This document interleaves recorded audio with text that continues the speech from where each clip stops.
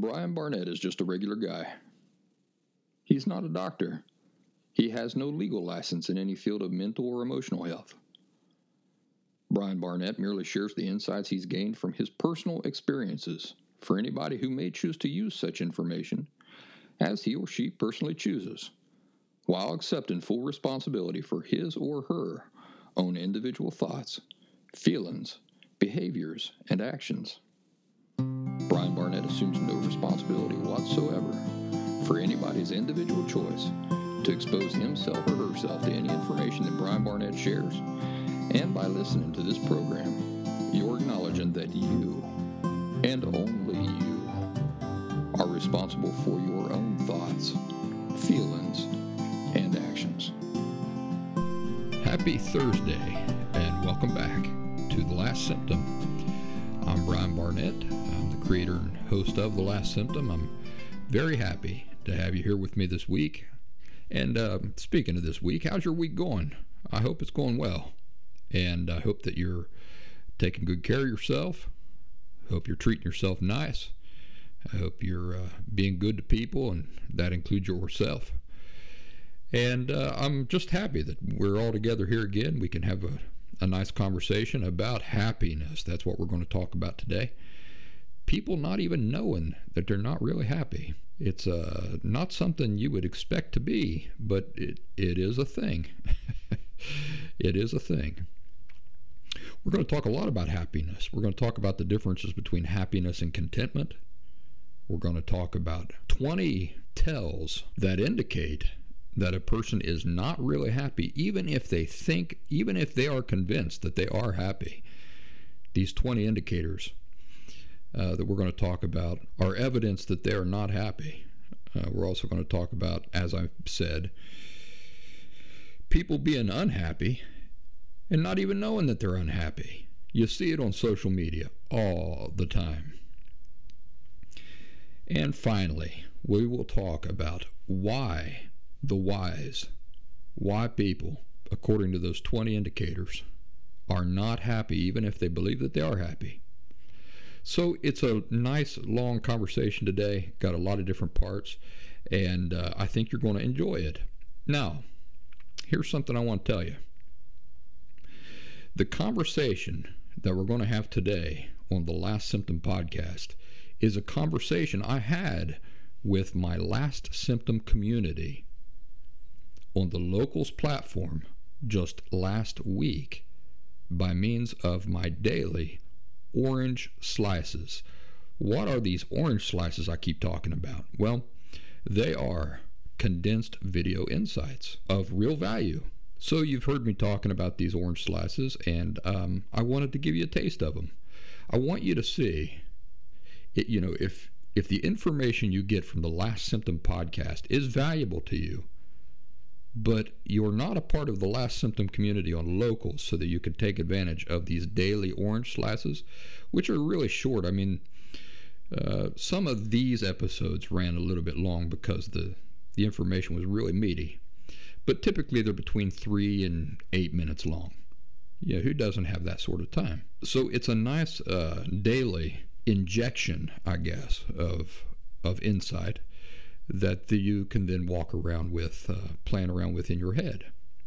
So it's a really beneficial feature that I offer through the Last Symptom. And even if you're not a supporter there on Locals, you still get access to 2 of these daily orange slices every week on Tuesdays and Thursdays. If you're a supporter, you get them every day of the working week, that is Monday to Friday. So without much ado, we're going to get into this discussion today about happiness and contentment. And if you like the conversation, if you feel like you get something out of it, then it would be worth your time to join us on the Last Symptom community on Locals. It's very easy. You just go to thelastsymptom.locals.com, or you can download the locals.com app and you can join that way. Probably the easiest way to access any of the resources I provide is just to go to my website. That's thelastsymptom.com. You're going to see there that I've got plenty of free resources. I've also got plenty of paid resources, and they might be right down your alley or right down the alley of somebody that you care about. So those things are important. They support my work. They allow me to continue doing what I'm doing. And that's all I'll say about that this week. Well, I will mention the Last Symptom Fundamentals course. That is a 2-week intensive program for those who are interested in authentically ridding themselves of emotional disorders, which includes borderline personality disorder, but it's not limited to borderline personality disorder. It's a fantastic program. Very, very few people who have ever taken the course have regretted doing so. I think one, maybe 2 people. But I think that was more of a reflection on their readiness to hear certain things and their motivations behind joining the course in the first place rather than anything else. It is superior to DBT because DBT focuses a lot on giving you a toolbox of superficial tricks to superficially approach symptoms and try to get through symptoms. That's not what the Last Symptom Fundamentals course is all about. The Last Symptom Fundamentals course is about revealing to you the fundamental causes and reasons why these issues that you're dealing with exist at all, how they got there, how you can get rid of them, understanding them inside and out, the very nature of what these things are. So in that sense, it's just there's nothing like it out there that I was ever exposed to in my own recovery. And the program is built, of course, on the insights that I personally had to achieve in order to go from having borderline personality disorder to now having lived without it completely for years now. So I put a lot of heart and soul into it. Anyway, you can access that over at thelastsymptom.com. It's in the paid services tab. All right, folks, let's get into today's conversation. You're going to hear it divided up into different days. There's going to be Monday, Tuesday, Wednesday, Thursday, and Friday. Each conversation centers around happiness, that is contentment, and it's a nice full-bodied conversation. If you like, again, if you like what you hear, if you get something out of it, if you feel like it's beneficial to you, please join us over there at the Last Symptom community on the Locals platform. The links to that are in the free resources tab over at thelastsymptom.com, or again, you can just go to thelastsymptom.locals.com to access it directly. Folks, wonderful, wonderful week I hope you're going to have, and I hope that this conversation today contributes to that.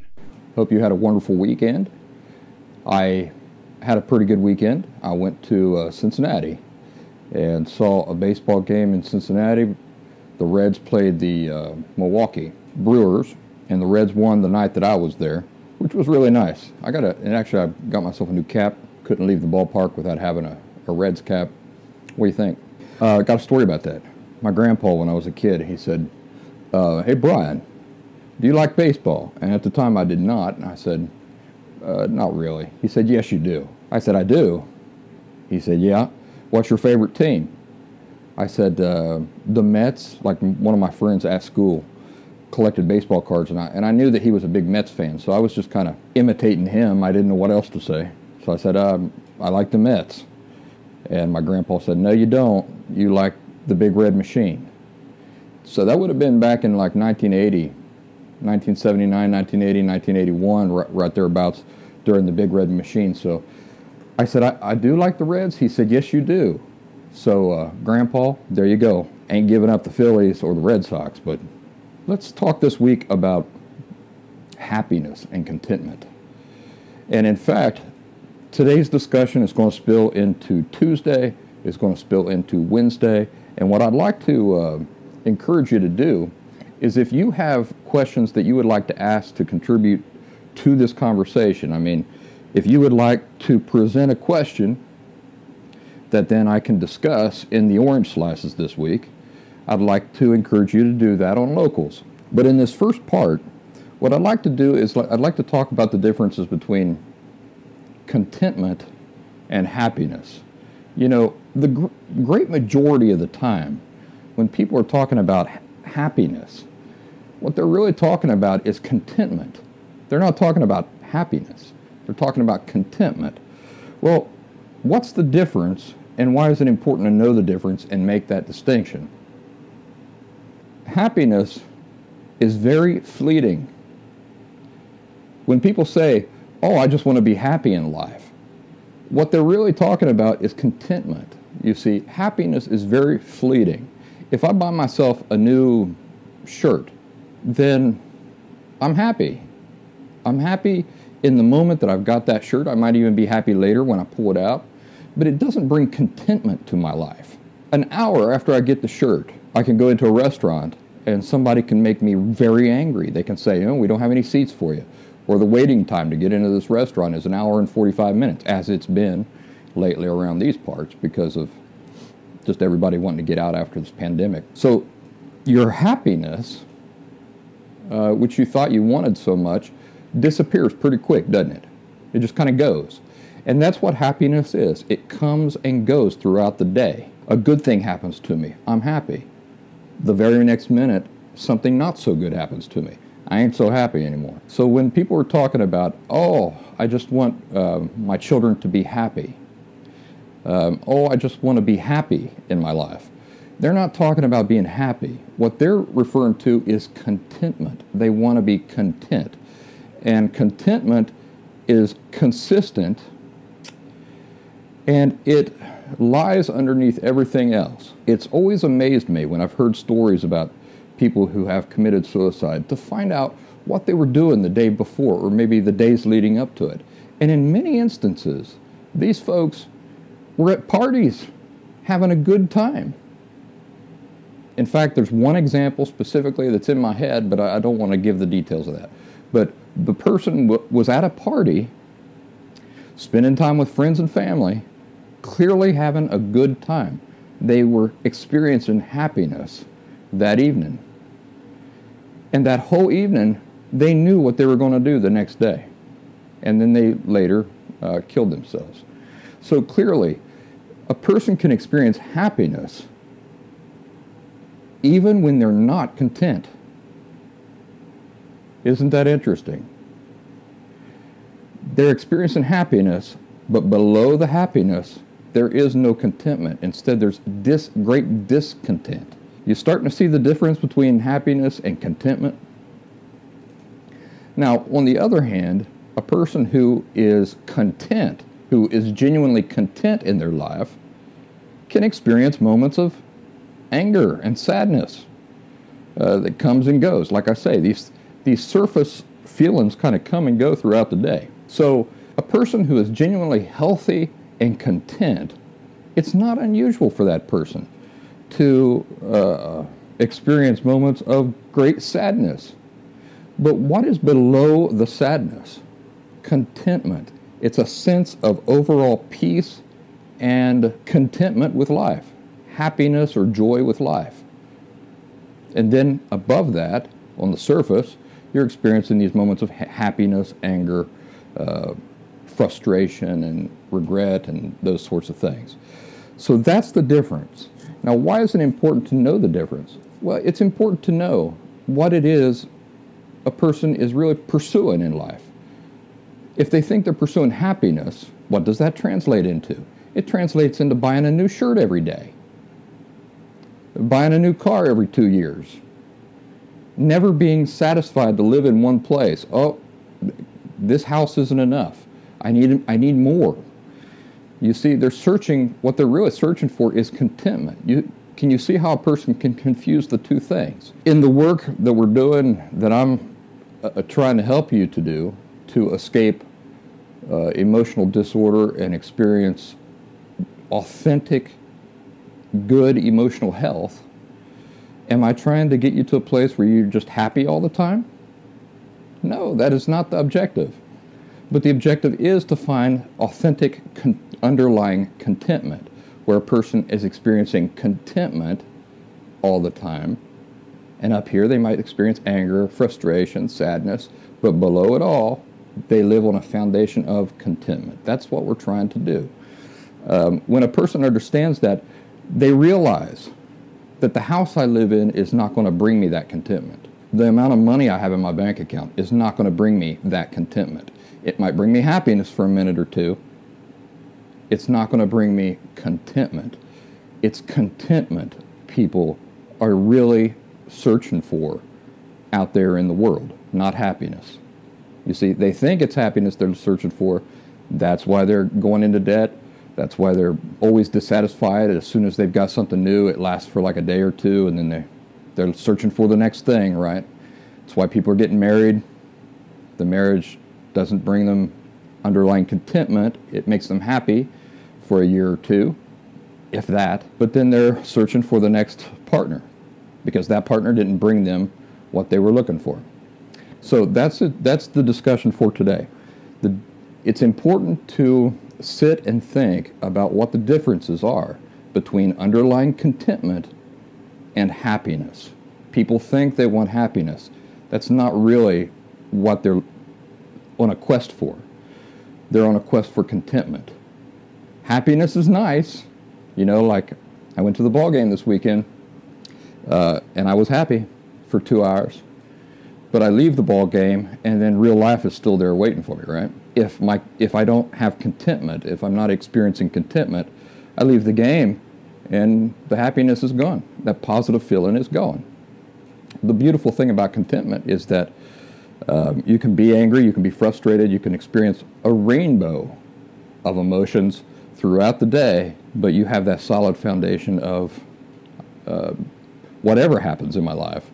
Beneath it all, I'm a content person. I can take lots of different things in my life and experience lots of different emotions throughout the day, but beneath it all, I'm content. So that's to start the conversation. Tomorrow, what we're going to talk about, let's see here, is people not even knowing that they're not happy.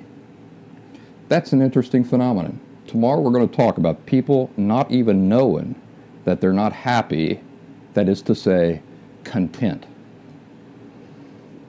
So yesterday, we talked a little bit about the differences between happiness and contentment. And we talked about how often, almost all the time, when people think they're talking about happiness, what they're actually referring to is contentment, and how contentment is much more consistent. It lies beneath all of these surface emotions that we experience day to day, and how a person can either be experiencing a foundation of contentment, or they can be experiencing a foundation of great discontent. And so, picking up today's conversation, what I wanted to talk about was people not even knowing that they're not happy, that is to say, content. I see this all the time on social media. There was one person in particular I saw here recently. I happen to know the turmoil and the strife that this family experiences on a regular basis, just how disordered the whole family is. It's somebody I know. It's not a last symptom person. It's not somebody that follows my work or anything like that. What stood out to me is that in all of the pictures on her social media, she's there with her kids, and they're all pretending to be overwhelmingly happy. All of the pictures are of, joyful family things that you expect to see from healthy families.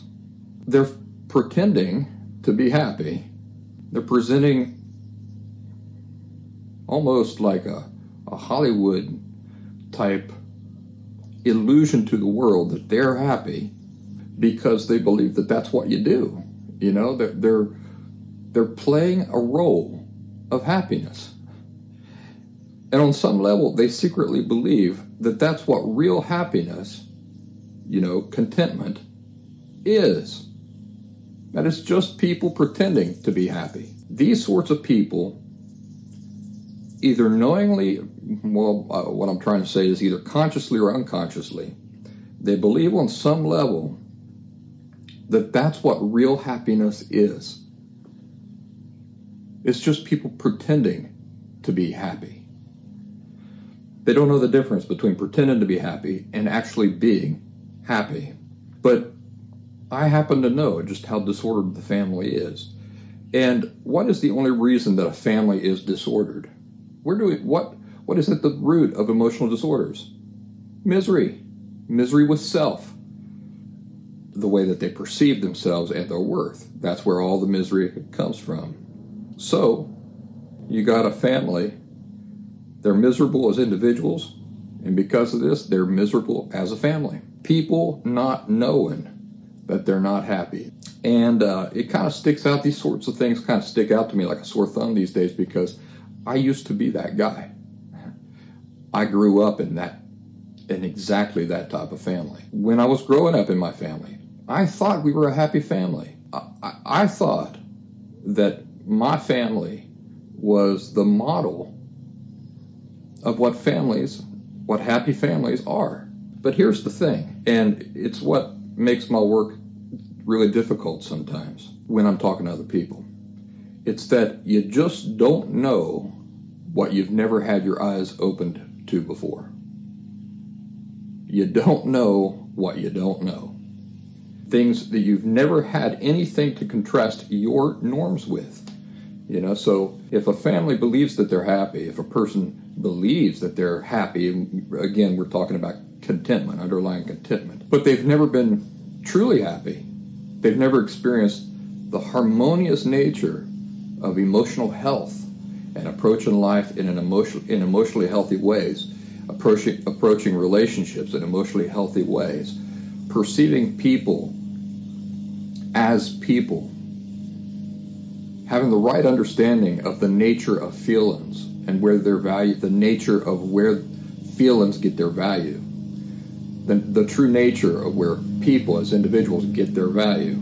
My neighbor is mowing grass right outside my window at 9 o'clock at night. So I'd like to kind of go out there and beat her over the head with her riding lawnmower, but I won't do that. See, I'm content, but right now I'm not happy. That lady, I'll tell you what, she's got a real hard on for mowing grass. She just cannot wait to get out there and mow grass any time of day, any time of the week. The grass does not even have time to grow, and I'm not kidding you.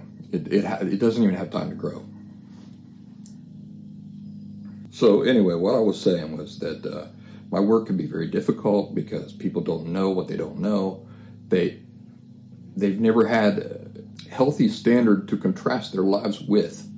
It's true that all families bicker, and all families have friction. This is quite different than families who are inherently disordered in just the very nature of the way that they view themselves, they view feelings, they view relationships, and the way that they understand how relationships are supposed to work, where value comes from, where the value of feelings comes from, the very nature of what that is, the very nature of the value of people and what that is, and how that affects the way that you interact with other people. That's a disordered family. That's a whole different thing than just the natural friction that occurs in all families. So, people not knowing that they're not happy, or that is to say, content. Very strange phenomenon. And when you're trying to talk to you're trying to help a person who is trying to recover from an emotional disorder or to escape emotional unhealth, it can be difficult to try to convince them you're not happy, you're not content, when they're saying, oh, well, of course I am, of course I'm content. And here I have to say, you think you are, but it's only because you've had nothing to contrast your norms with, your understanding of the world with. It's so much better when a person is healthy and they're understanding the very subtle natures of things like relationships, feelings, the nature of worth. I'm kind of getting off on a rambling thing here. The lawnmower fanatic over there has just completely ruined my train of thought. But you get what I'm saying. People not knowing that they're not happy. So I wanted to have that discussion with you. It goes along with yesterday's conversation. And it's meant as an opportunity for reflection. Tomorrow, what we're going to discuss in this part 3 of this discussion about contentment or happiness is how to know if you're not really happy. Since people who are unhealthy don't have anything to contrast their idea of happiness with, or their idea of contentment with, because they've never experienced the real thing. What are some tells to help people determine if they may not be truly happy? There are some important tells. We'll talk about those tomorrow. I apologize for the unsmooth nature of this orange slice. Like I said, I have got this lawn mowing fanatic right outside my window. I can't concentrate. So we'll talk about this. We'll finish this conversation up tomorrow. We'll discuss the ways that you can tell if perhaps you only think you're happy, but you're not really happy. That is to say, content. Monday, we talked about the difference between happiness and contentment.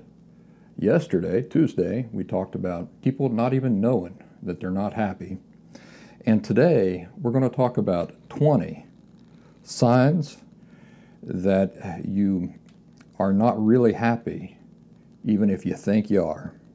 Number 1 of the 20 signs that you're not really happy, even if you think you are, you don't catch yourself more frequently thinking about and feeling thankful for or grateful for the small positive things in your life than you spend time thinking negatively.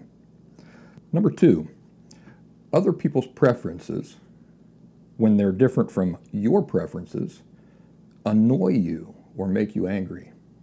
Number 3, you're not content being settled for very long. So as soon as you accomplish something or have bought something that you thought you really needed, it's not long before the pleasure of it wears off and you're craving something entirely new or different. I have an example of that. My ex-wife Diana and I had just bought this house, had just spent the entire summer renovating this house. I'd put so much work into this. I think a year passed or 2 years, and already I was making plans in my head to sell that house, move out to the country, and start a sport dog breeding or a sportsman dog breeding program and a kennel. I had come up with this great elaborate plan to sell the house, move out in the country. The house that we had just spent so much money and time investing in and making just right. Number 4, irritable seems to be your default mood. So think about walking around with a toothache. That's the sort of thing I'm talking about. Think about walking around with a toothache and the way that this would affect your interaction with other people. So you're irritable all the time. You bark at people, and it's almost like you're walking around with a toothache. If that is your default mood, you're not a truly content person. Number 5, you're rarely on time for things. Number 6, there's more friction and disharmony among your friends and family members than there is harmony and peace. If that's the case, you're not really happy, even if you think you are. Number 7, you're a compulsive spender, or you're bad with managing money. Your credit is in shambles, not because of poverty or the inability to work or anything like that, but rather for reasons that you could have avoided. Number 8, a large part of your choices in life are made with an image in mind. That is, you make decisions to impress or appeal to other observers. So, for example, the clothes that you purchase and wear, the girlfriend or boyfriend that you decide to get into a relationship with and allow to be public knowledge. There might be a perfect individual there, a very nice individual. There might be great chemistry, but you say to yourself, my guy friends won't think she's pretty enough. Or the girl says, he's not tall enough. He won't present the right type of image for me. How about the social activities you seek out? The friends that you allow other people to associate as being your friend, or the people that you do not allow others to associate as being friends of yours. How many times have you passed up potential friendship opportunities with genuinely good people because you worried that they would damage the social image that you want to project? I did this in my past. I truly regret it. There was a friend of mine, his name was Mark, and I went through this period of time where I thought Mark is too young, he's not cool enough, he's hurting my image, and I really betrayed Mark in some unfortunate ways. I mean, when people would ask me about, hey, where's Mark? I began to speak disparagingly of him, like, how do I know? I don't like him, and stuff like that. So, I'm saying these things not as a person who's being judgmental about it, because I myself know many of these things from firsthand experience. So that's number 8. A large part of the choices in life that you make are made with an image in mind. You're trying to appeal to some imaginary observers or the people in your social circles.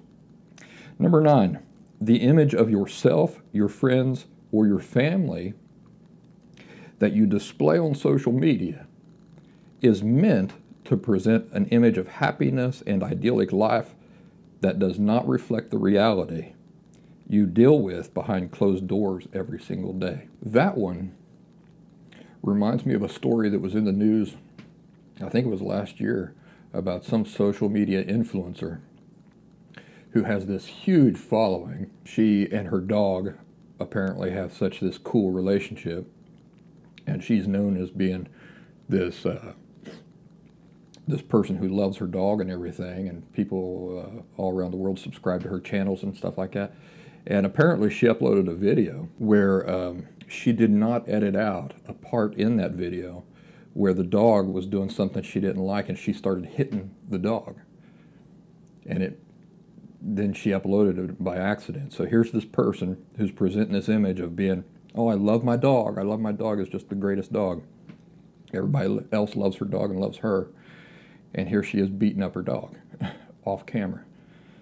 So that's number 9. The image that you project on social media does not in any way reflect the reality behind closed doors.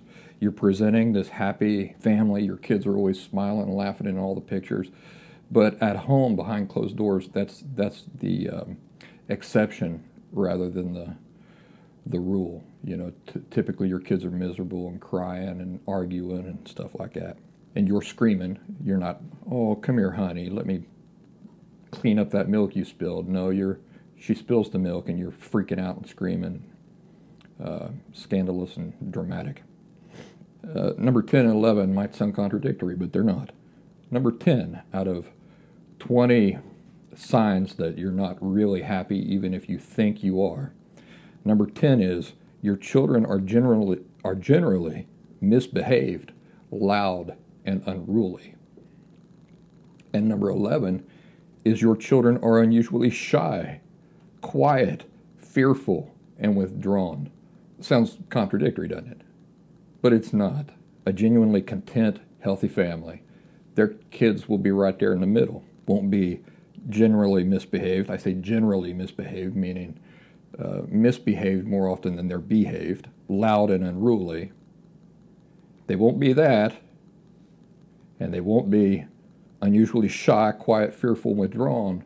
They'll be right there in the middle. Confident, poised, well-behaved, as a rule. Not all the time, because they're kids.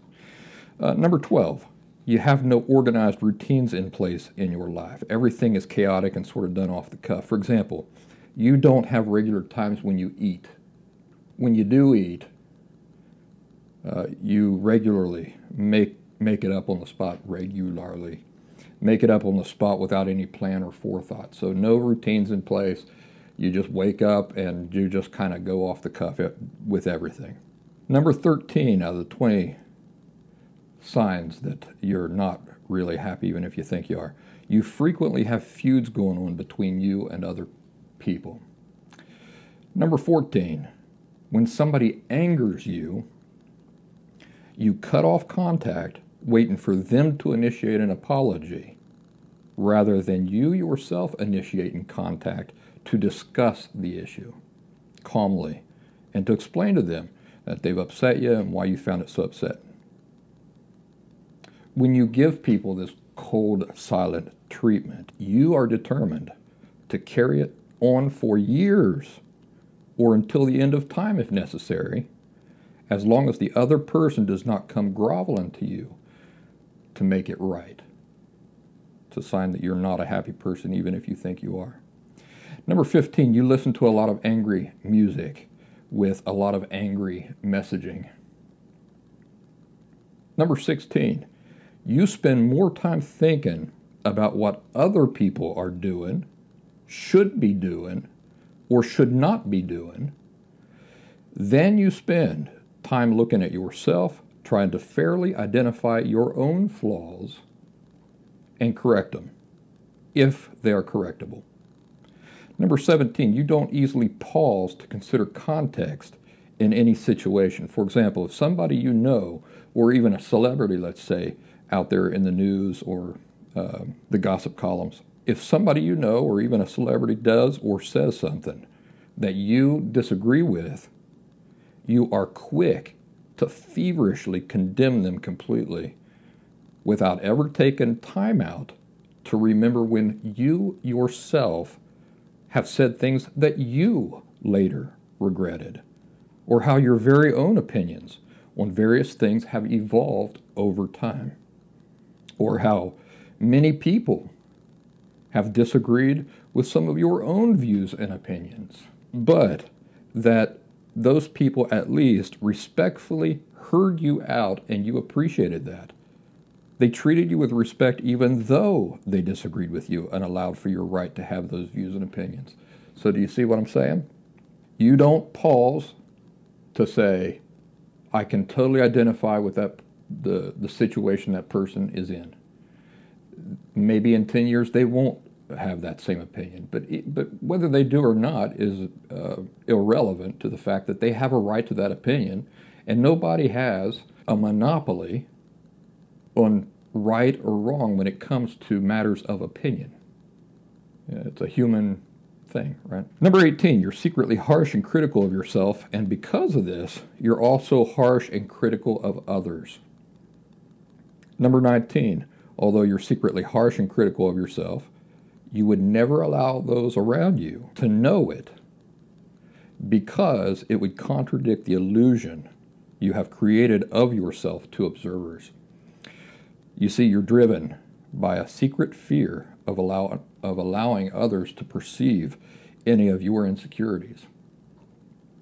Number 20, your tendency is to try to control your environment and the things in your environment, other people, like your children, for example, expecting them to behave or answer in prescripted ways that you have in mind. Events, the weather, the way certain things play out around you as you envision them, even though they're entirely out of your control, your tendency is to try to control everything in your environment. So this is just a list that I sat down and pulled off the top of my head. There are, of course, 1,000 more things that we could add to this list, and in fact, later I will probably regret that I didn't switch a few of them out for other things. But that's all right, because I'm an imperfect person, and tomorrow we will talk about why the people on this list are not happy, that is to say, content, for real, even if they think they are.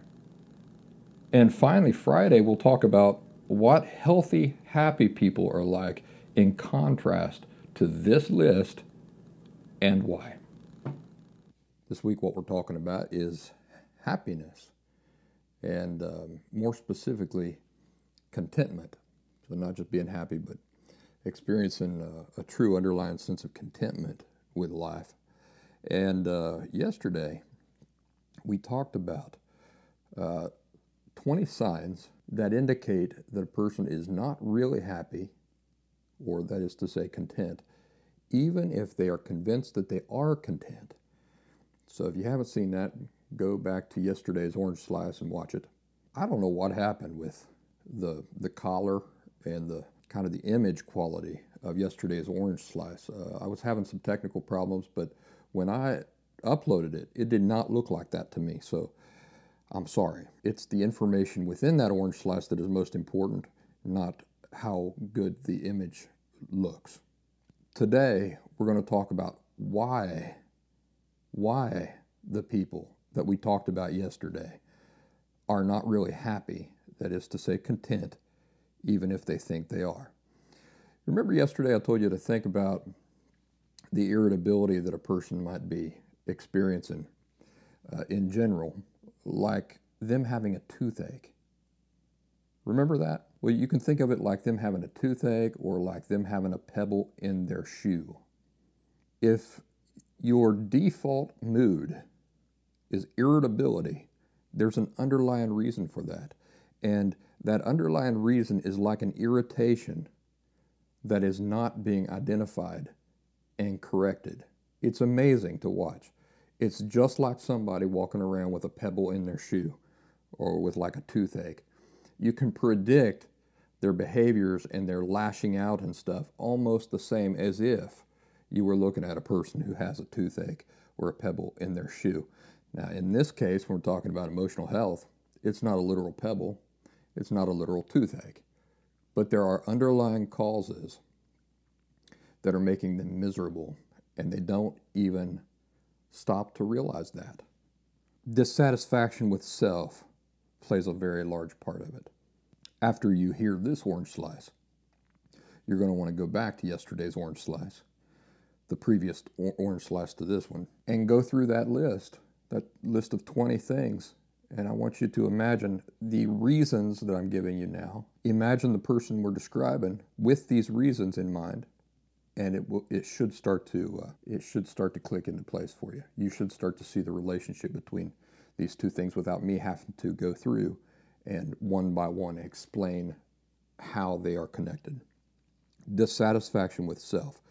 Person is dissatisfied with themselves. They don't like themselves. This translates into the type of behaviors and attitudes that we described yesterday.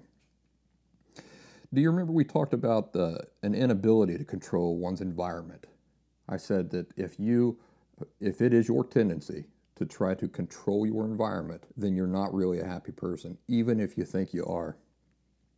Why is that? It's because an inability to control one's environment,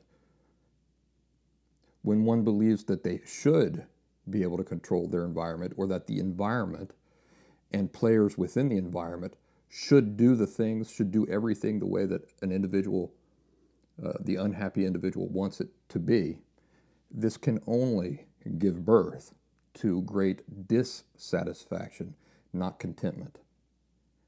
When one lives with the unconscious attitude that the environment should do what they want it to do and be the way they want it to be, but the reality is that the environment is completely out of one's control, always has been, always will be, what is the only thing that this can give birth to? Dissatisfaction, deep discontentment. Will we ever be able to control our environment, the world, the universe, other people? No, of course not. So what is the answer to eliminating this frustration? Is it trying harder to control our environments? No, that's not the answer. The answer is acceptance. It's acceptance. It's letting go of that desire. And like the Beatles say, letting it be. What is the only thing we can't control, by the way? Us, ourselves. That's the only thing we have any power. That's the only thing we have any power over, and can affect any type of control or behavior or outcome with. Another reason why the people we talked about yesterday are not really happy, the why, is because these types of people have a poor understanding of what being a person means. It's very subtle, but it's true. They have a poor understanding of what being a person means. They don't know what being a person is. They don't understand what that means. And because they don't, this warps the way that unhealthy people view others and view relationships, So if your attitude reflects an aversion to other people having their own likes, dislikes, opinions, preferences, needs, and so forth that are not in line with yours, if this bothers you, it's because you don't see people as people. That's the bottom line. You don't see people as people. You see people as suppliers or deniers of your own wants and needs. Everything exists for you. It's an extension of your wants and needs. That's not the reality you're living in. It's the reality. That's what you think the reality is, but that's not the true reality you're living in. It's impossible to perceive other people as individuals while at the same time having an aversion and a dislike and a rejection or a reluctance to allow for people to have their own likes, dislikes, opinions, and so forth. Because that's what individuality is. That's what being a person is. You see, unhappy people view others as suppliers or deniers, as I've already mentioned, existing primarily for the unhealthy, unhappy person's own needs and wants. And that is not harmonious with truly viewing others as individuals. That perspective and the reality of people being individuals is totally contrary. That attitude, those perspectives, are totally contrary to the reality that all people are individuals. And finally, the reason why the people we described yesterday are not really happy, that is to say content, even if they think they are, is the misperception of concepts like worth and value when it comes to feelings and people. The only sorts of people who walk around with the attitudes and the behaviors that we described yesterday are people who view human value and the value of feelings as something that must be granted or earned. If you have a healthy person who knows that feelings just do have value, that does not have, nobody has to agree with those feelings, I might feel something entirely different. I may not even understand why you feel that way. But your feelings still have value, and I know that. I know that the value does not come from me understanding why you feel that way, or me agreeing that the feeling is appropriate for any particular situation. Also, the worth of human beings. The idea that a person can have more value as a person or less value as a person depending on what they've got, how pretty they are, how ugly they are, how many friends they've got, how much money they've got. That is reasoning based on distorted, unhealthy perception. And it can only give birth to discontent, not contentment. Healthy people, on the other hand, know that human value is consistent because it's an inherent aspect of being a person. Again, that's tied into a person's poor understanding of what being a person even means. So these are some of the reasons why the 20 reasons we described yesterday that would indicate that a person is not truly content even if they don't know it, even if they think they are content. Today, we just described the reasons why. So tomorrow, we're going to wrap up this conversation about happiness. We're going to talk about where contentment comes from, and I think you're going to like it. I hope you folks have a wonderful Thursday. Hello, everybody. It's so nice to see you here on this beautiful Friday morning at 11 o'clock. Yeah, we'll pretend that it's Friday morning, 11 o'clock for me right now while I'm recording this. In all seriousness, it is very wonderful to have you folks here. We're going to finish up this discussion that we've been having all week about genuine happiness, that is to say, contentment, not the happiness that most people think that they're looking for. You will have noticed, this is probably going to go a little bit long today, but that's all right because there was not an episode of the Last Symptom podcast this week. And why wasn't there? Now, what is it I always tell you folks that your primary responsibility is? Your primary responsibility is to look out for your emotional, mental, physical, and I don't often include it because I don't want to alienate people, but spiritual needs first, right? In any situation, that's what you got to do. You've always got to be thinking about your emotional, mental, physical, spiritual. But if you're atheist, you can pretend I didn't say that. Needs first. And so this week, I put so much effort into this discussion this week in these orange slices about genuine happiness that Thursday come around and I was exhausted. Now let me tell you what else I've been having going on here this week, in addition to one-on-one consults with people and that sort of thing. I've been doing a major overhaul of my studio area here. I'm going to do some painting over here, but you'll see in the background there, everything looks different. And that's not the finalized way things are going to look. I'm thinking about doing maybe a baseball theme. And for a portion of it, you can see I got my baseball glove back here. I got some baseball stuff. I have, in the next few days coming, this is a splurge that I made for myself. It's an autographed baseball by Charlie Manuel. Anybody from Philly knows who Charlie Manuel is. He was the coach who won the 2008 World Series for the Phillies while I still lived in Philadelphia. So that's going to go right back here on one of those shelves. Now, here's another thing I've been thinking about.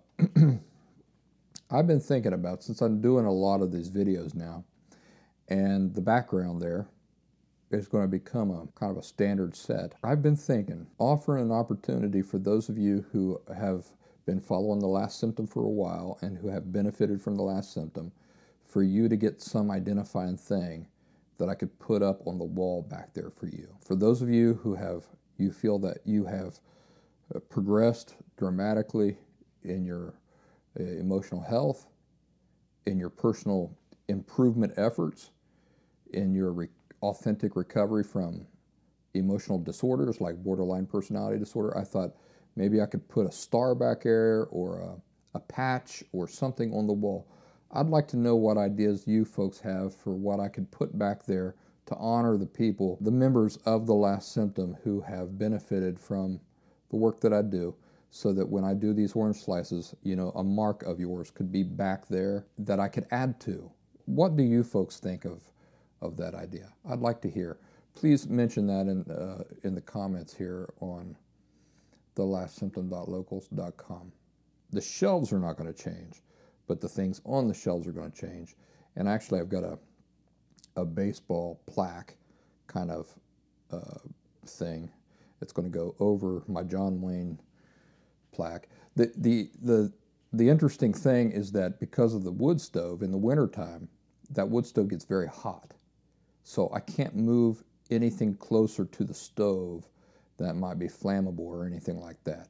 So the John Wayne sign is metal, and the sign that will go above it is also metal. So beyond the shelves there, only metal things can go on the wall. Nothing that can melt or that can be flammable, because that stove gets very, very hot. Anyway, today we're finishing up our discussion about happiness, right? Contentment. And I promised you we would give a contrast, what healthy people are like and why they're like that. So, as I said, I think this is going to go a little bit long, but I hope you guys don't mind. There was no Last Symptom podcast this week because I was tired. I needed to take a break. So let's go through the list of 20 signs you're not really happy, even if you think you are. And now we're going to go through the list considering a healthy person and how they would be instead. It'll be nice. We said that an unhealthy person, a person who is not happy, even if they think they are, more frequently thinks about negative things rather than feeling thankful or grateful for the small positive things in their lives. Well, that's an easy one. A genuinely happy person, a content person, spends much more time thinking about and feeling thankful for and grateful for the small positive things in their lives than they spend thinking negatively. Healthy, happy people, truly content people, it's not that they don't ever think negatively. They think negatively less often than they think positively. They think negatively less often than they're thinking, I'm thankful for what I've got. I'm thankful for these small things. Jamming my mouth full of a hamburger. God, I'm so happy that I can just be here and enjoy a hamburger. They're thinking that way much more often than they're thinking negatively. Number 2 on the list of things that would make a person unhappy even if they don't know it. Other people's preferences, when they're different from your preferences, annoy you or make you angry. What would a healthy, authentically happy person be like by contrast? Other people's preferences, when they're different from your preferences, would not annoy you at all or make you angry. Number 3, unhappy people aren't content for being settled for very long. You know, as soon as they accomplish something, they buy something, a little bit of time passes, they're ready to go on to the next thing. The old is done. It's done, it's boring, it's the past, they need something new. So what would a healthy, truly content person be like? They get settled. They're happy to be where they're at. They don't get restless. They might make plans. They might think about all sorts of possibilities that exist, but they don't get restless from a sense of being discontent with what they've got. And number 4, we said that irritable seems to be the default mood for people who think they're happy but aren't really. And I said, think about walking around with a toothache or a pebble in your shoe. People who are genuinely content, genuinely happy, they're not walking around like they've got a toothache or a pebble in their shoe. They're walking around pleasant. They're pleasant to people. And it's not from a social obligation. It's that they feel pleasant. And so they treat you pleasant. Number 5, you're rarely on time for things. If you think you're happy, but you're not really. A genuinely happy person is on time for things more often than not. Not all the time, because we're people. And there's unforeseen circumstances, you know. You can drive out there thinking that you got plenty of time and jump right into traffic and it just stalls. So there are things out of people's control. Even happy people are going to be late from time to time, but not as a rule.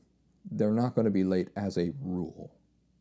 Number 6, there's more friction and disharmony among you and your friends or family members than there is harmony and peace if you think you're happy but not really. Well, again, that's an easy one. A person who is genuinely happy experiences more harmony and peace among friends and family members than they experience disharmony and friction. Again, we're not talking about Adam and Eve here. We're talking about all of us are imperfect. So even truly content people will experience some friction from time to time among friends and family members, but it's the exception rather than the rule. Number 7, you're a compulsive spender or you're bad with managing money. Your credit's in shambles, not because of poverty, but for reasons you could have avoided. What's the difference between that person and the healthy, truly content person? The truly content person is not a compulsive spender. You see, they're not trying to plug a hole. They're not trying to fill an empty void. So there's no compulsion to spend unnecessarily. Now, if you want more information on that, you want to listen to the Last Symptom podcast, season 3, episode I don't know what, but it was a special episode, and it was about money and financial responsibility. And I explain all the reasons behind why a person is bad with money and those sorts of things. Number 8, a large part of your choices in life are made with an image in mind, trying to appeal to or impress other observers.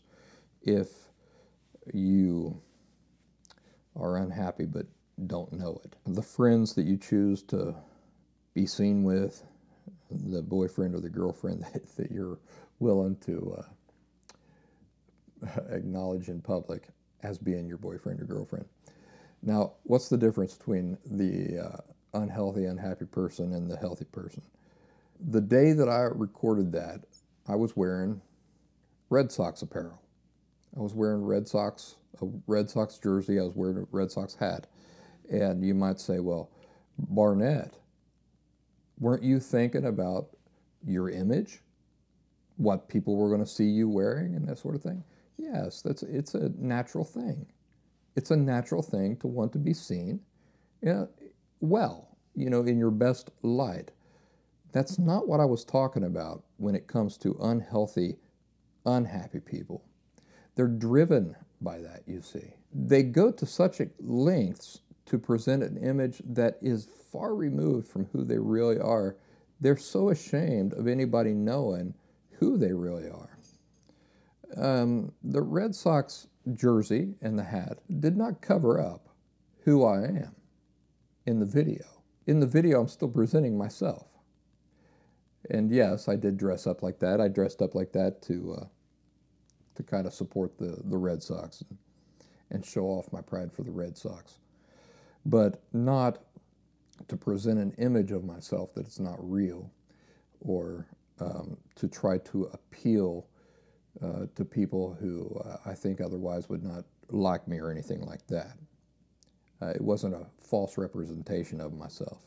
Also, I talked about my friend Mark, about how much I regret my betrayal. It was a real betrayal toward my friend Mark, where we were good friends, and then people would start coming up to me and saying, "Hey, how's Mark?"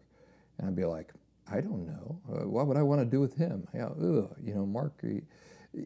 Here's the thing: I felt like he was too dorky for me. I felt like he was too big of a nerd, and he was hurting my image. And yet, Mark was my friend. And I truly regret that I caved into that and that I betrayed him that way in the interest of, climbing some imaginary social ladder. So people who are genuinely happy, they don't do that. They don't betray people like that. And I regret that I did it in the past. Number 9, the image of yourself, your friends, or your family that you display on social media is meant to present an image of happiness and idyllic life that does not reflect the reality you deal with behind closed doors every single day. Now, here's the difference between the person who thinks they're happy but is not really, and the person who is genuinely happy, is that the genuinely happy person doesn't even feel like any compulsion whatsoever to even present a false image. I hope that everybody understands that you don't have to put things on the internet. Like, if your family is miserable, you might have been wondering this when we talked about this. Well, what am I supposed to do? Like, if my family is miserable, am I supposed to put on pictures up there of my kids crying and my husband screaming at me? And no, you don't. Nobody has a right to your private life. So why not just not put any of that up there? Have you ever thought of that? If your family is miserable, your kids are miserable, everybody is miserable, you don't have to put up pictures to create a narrative that your family is perfect and happy. You also don't have to put up pictures, period. Just put up some pictures of yourself. Going to a baseball game, being at a restaurant with your friends. Leave the other stuff out. You don't have to put up those pictures at all. You don't have to create any narrative. People who are truly content are not creating a narrative. They're not trying to create any narrative. They're not sharing their entire life with anybody. They're not sharing every detail of their life with anybody. But they're also not trying to create a narrative. So if the truly content person is going through some things in their life that they don't want the whole world to know about, they just won't put it out there. But they also won't try to create a totally opposite narrative. It's a total lie to the public. Because a truly content person recognizes that what goes on in your family life is your business. It's not anybody else's business. You don't owe anybody anything. You don't owe them a peek behind your private life. maybe that's surprising to a lot of people, that is the direction I took to talk about that. Whatever you share about your private life is totally voluntary. It's not owed to anybody. Your neighbors don't deserve to know anything about your personal private life. So an emotionally a content person, a healthy person who's dealing with some stuff would just say, I'm going to keep that to myself. Nobody else deserves to know about that. I'm going to keep it to myself. What I'm not going to do is try to present an entirely opposite narrative that's not true. Why would I do that? The only reason I would have to do that is if I care what other people think, and I don't care what other people think.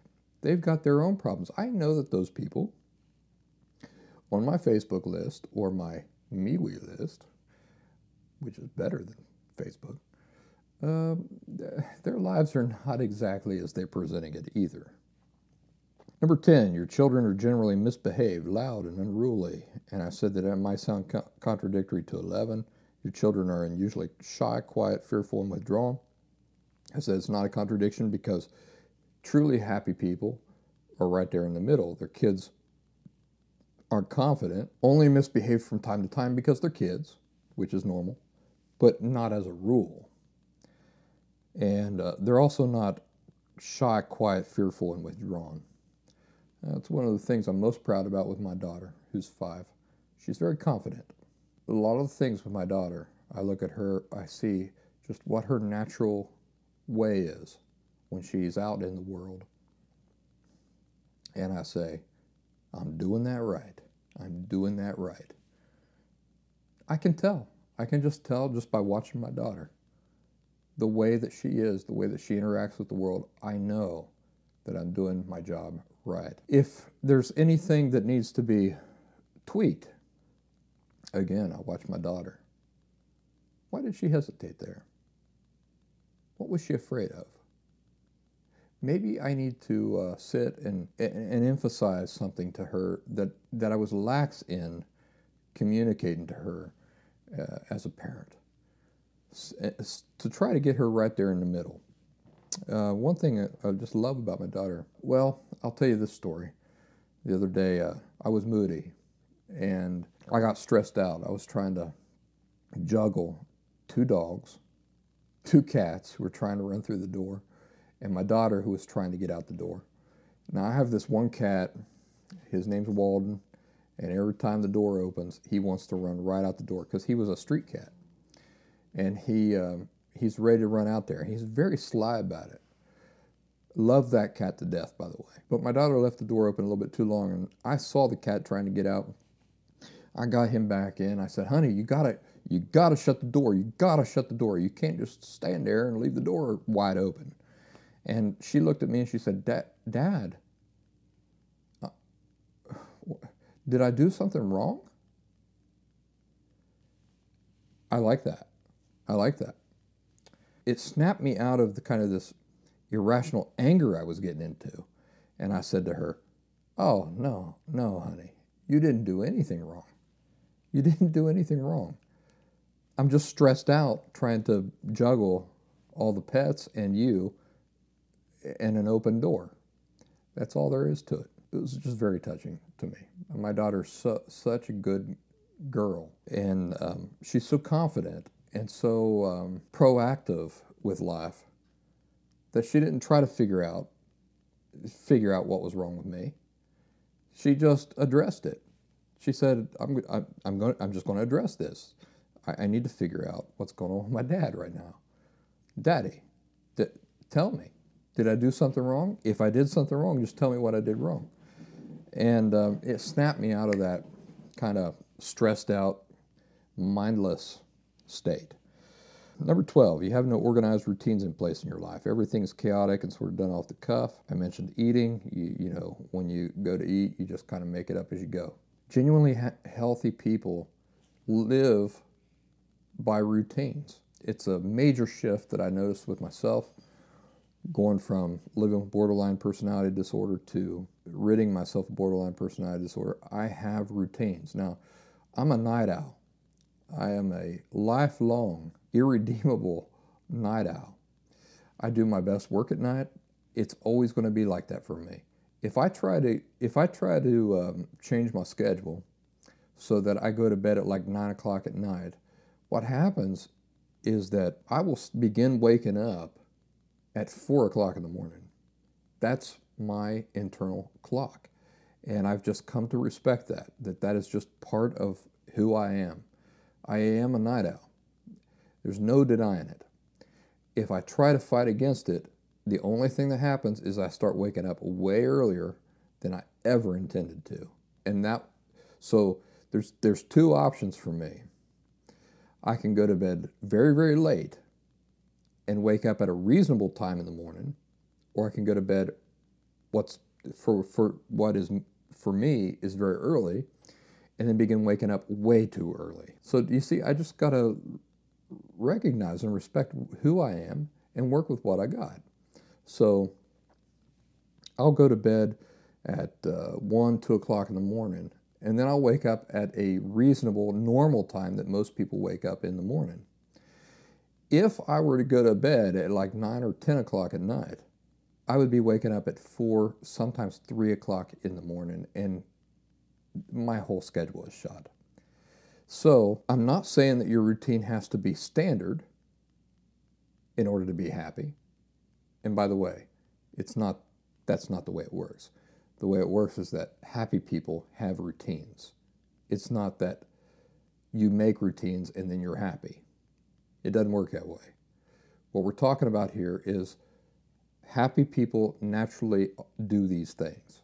So if you're just a naturally happy person, this is what it translates into. It doesn't work to do it in reverse. In other words, I'm just going to imitate all these things that happy people do, and I'll be happy. It doesn't work that way. But what I'm saying is that if you get happy, these are the things you will begin seeing in your life naturally. And one of those things is that you will naturally have routines in place in your life. They don't necessarily need to be traditional routines like, oh, I go to bed at 9 o'clock and I wake up at 7. They can be unorthodox, but a happy person still has routines, even if they're unorthodox. Number 13, you frequently have feuds going on between you and other people. Healthy, happy people don't do that, obviously. I'm thinking about my family. Number 14, when somebody angers you, you cut off contact waiting for them to initiate an apology, rather than you yourself initiating contact to calmly explain to them that they've upset you and why you found it so upsetting. It can carry on for years or until the end of time, as long as the other person does not come groveling to you to make it right. Now, when I went to get my second Moderna shot for COVID, I told you I run into my cousin, Georgie. Hadn't seen him for 10 years. And we talked all the way up to the door. We had these masks on. We didn't know who we were talking to. Got up to the door and I said, man, you seem familiar to me. He pulled down his mask. I said, Georgie. It was my cousin. It was my first cousin. We grew up together. Now let me tell you something about Georgie. He is involved in a feud that has been going on for 25 years. 25 years. It involves my mother, actually, and his mother, some uncles of ours, and I stayed out of that feud. It was embarrassing to me. It was childish. It was stupid. But my mother's still involved in that feud, and Georgie is still involved in that feud. Now, I will say that one of our uncles got beat up. Somebody was driving too fast through the neighborhood. My uncle went out there, hey, there's kids in here, and started screaming at the guy. And the guy pulled over and got out and beat my uncle to a bloody pulp.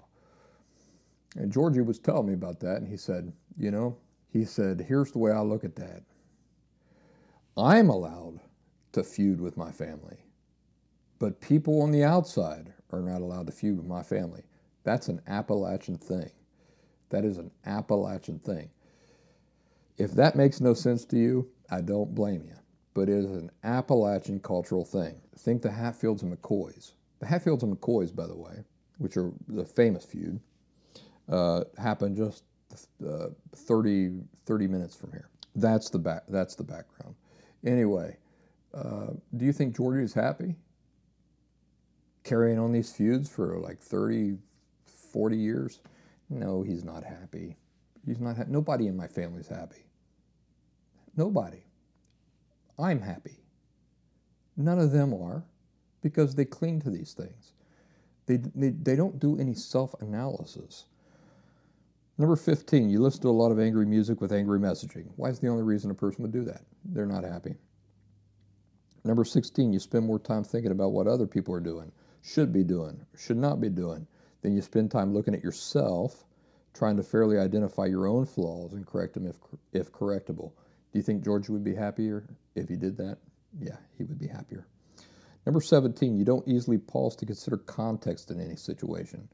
I remember a guy one time, I was driving in Philadelphia, the light turned red. I saw a sign that said left lane ends, and I was passing a truck at the time.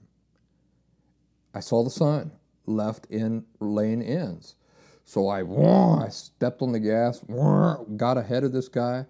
I went under a bridge, and as soon as I got under the bridge and I got cut in front of him, there was a red light that I could not see from way back there. So what did I have to do? I had to screech on my brakes. Now, how did all of this appear to the guy behind me now? It appeared to him like I just drove in front of him, cut him off, and then slammed on my brakes. Now, that guy was pissed. He was angry. He followed me down the road for miles, trying to wreck us both. He was so angry, he was trying to wreck us both. And I could barely blame him, because if somebody had done that to me, I'd be angry too. But what was the guy not taking the time to consider? He was not taking the time to consider the extenuating circumstances that I found myself in. He was also not taking time to put into context the times where he himself had done stupid things like that. Do you see? Do you see how that would make him a happier person? If he had said, all right, why did this guy do this to me? Oh, okay, the bridge. Now it's starting to make sense. But I'm still angry. But let me take a minute to consider and remember times when I have done stupid things to other people that I did not intend to do. If he had taken time to consider those two things and put that whole scenario into context, would he not be a happier person? Yes, he'd be a happier person. So we really need to do that. We need to get into the habit of pausing and putting things into context. I talked about people you know are celebrities spouting off opinions that piss you off. Are you able to stop and say, I don't agree with that guy, but he has a right to feel the way he feels. He has a right to his opinion. And I have certainly had opinions that have evolved over the years. So maybe his opinion will evolve over the years. I think it's ridiculous. I know it's very unhealthy, this modern tendency to go back 10 years and dig up people's tweets and posts on social media and then completely cancel them and condemn them for those things. No matter what your political or ideological philosophy is, or side that you imagine that you're on, politics and ideology is not my interest. Emotional health and emotional unhealth is my focus. And I can tell you right now, people doing that are not emotionally healthy. People going back 10 years, digging up something that was said on Twitter in a 3-line paragraph, and then condemning a person 10 years after they said that person's not first of all, they're not authentically happy, even if they think they are, but they're definitely not healthy. Because in 10 years, we'll dig up something that they've said, and they'll wish they hadn't said it. I promise you. Moving on. Number 18, you're secretly harsh and critical of yourself, and because of this, you're also harsh and critical of others.